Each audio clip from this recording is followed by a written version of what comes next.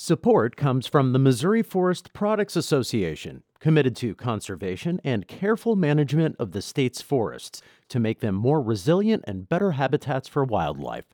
ChooseWood.com. It's Monday, October 25th. This is The Gateway. I'm Wayne Pratt. There is a push in Illinois to get more electric vehicles on the roads. Supporters say it could be a significant boost to the state's economy. So we're talking about tens of thousands of new jobs, hundreds of thousands of man-hours of construction to put this infrastructure in place. We'll explore the effort to get 1 million new electrical vehicles on the roads in Illinois in just a few minutes.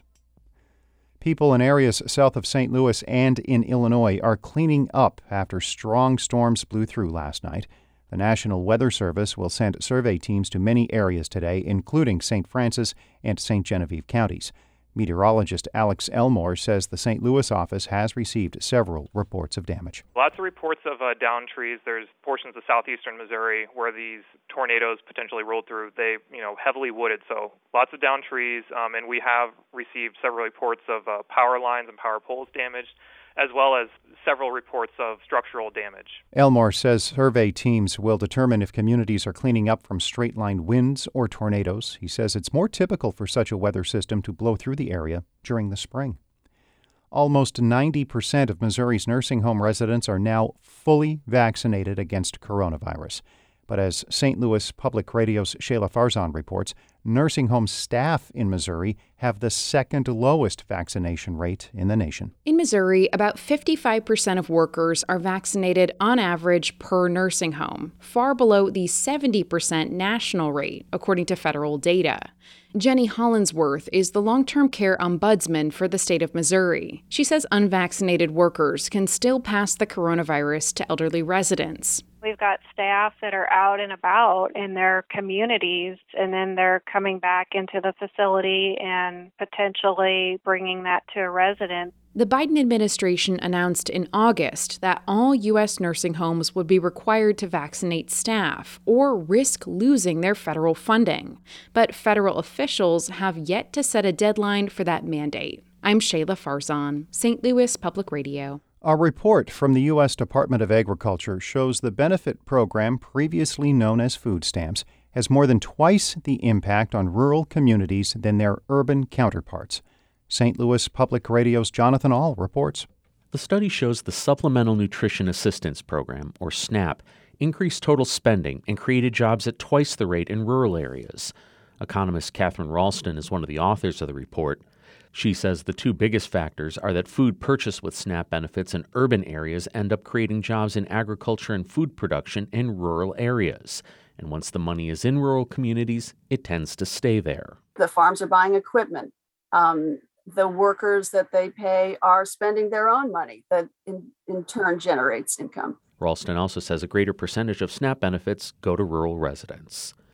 I'm Jonathan Ahl, St. Louis Public Radio. The St. Louis Cardinals will announce their new manager today. Several media outlets report the team will hire Oliver Marmol. The 35-year-old moves into the job after serving as bench coach the past 2 seasons. He was drafted by the Cardinals in 2007 and will become the youngest manager in the major leagues.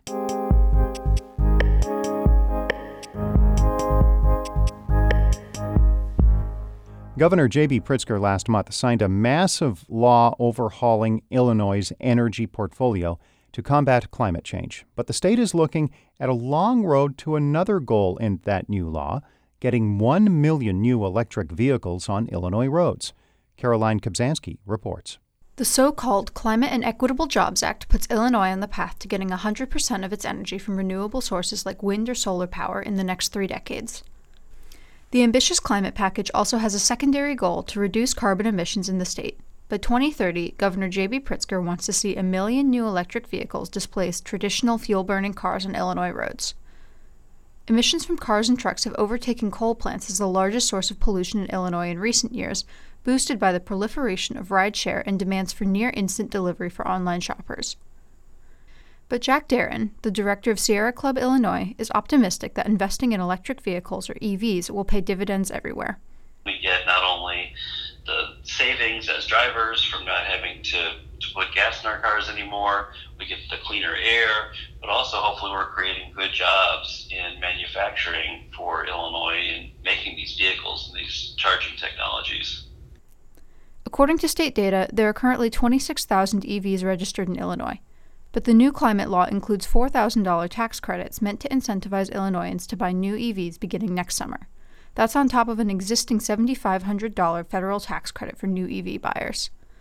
But if 1 million new Illinoisans do start driving EVs in the next 9 years, the state will need much more infrastructure to support the shift, including a massive investment in charging stations.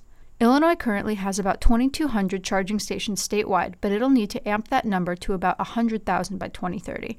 That's according to Megha Lakchara, the policy director at electric vehicle charger maker EVbox. But the price tag, at least for now, isn't cheap. If you bought something with a single port, the hardware costs approximately $2,000. And installation depends on the electric wiring and the infrastructure upgrade that is needed. So it can range from anything from $2,000 to $6,000. Those infrastructure costs will be more expensive where communities aren't as dense. Lakchara says this is a complicated undertaking, but not impossible. But the longer the state takes to implement the infrastructure, the harder it will get. They can accommodate the influx of all these electric vehicles within the next 4 or 5 years.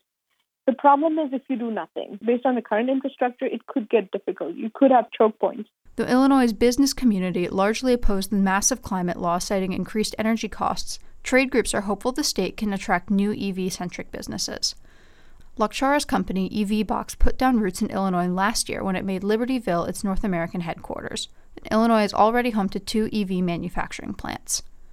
Mark Denzler, the president and CEO of the Illinois Manufacturers Association, says there's no reason that Illinois, at the heart of the U.S. interstate highway system, with a major city and an international airport, shouldn't get serious consideration as the home base for new EV companies. We have a well-skilled population here in the state of Illinois. Workforce is certainly very important. However, Denzler warns that property taxes and the higher energy costs his group opposed in the climate law could give companies pause when they're weighing whether to invest in Illinois. But there are things Illinois could do to sweeten the deal for EV manufacturers, Denzler says, like speeding up the permit process for new ventures and giving out tax incentives. State Representative Dave Vela, a Democrat from Rockford, has already introduced legislation to provide EV companies with those incentives. So we're talking about tens of thousands of new jobs, hundreds of thousands of man-hours of construction to put this infrastructure in place. It really could boom our economy back to post-World War II times. Lawmakers are currently considering the proposal, which includes creating tax credits for EV manufacturers and EV battery makers, in addition to utilities incorporating renewable energy into their grids. I'm Caroline Kubsansky. Caroline is an Illinois-based public radio reporter. Shula Newman is the executive editor of St. Louis Public Radio, a listener-supported service of the University of Missouri-St. Louis. Music by Ryan McNeely of Adult Fur. I'm Wayne Pratt. This has been The Gateway.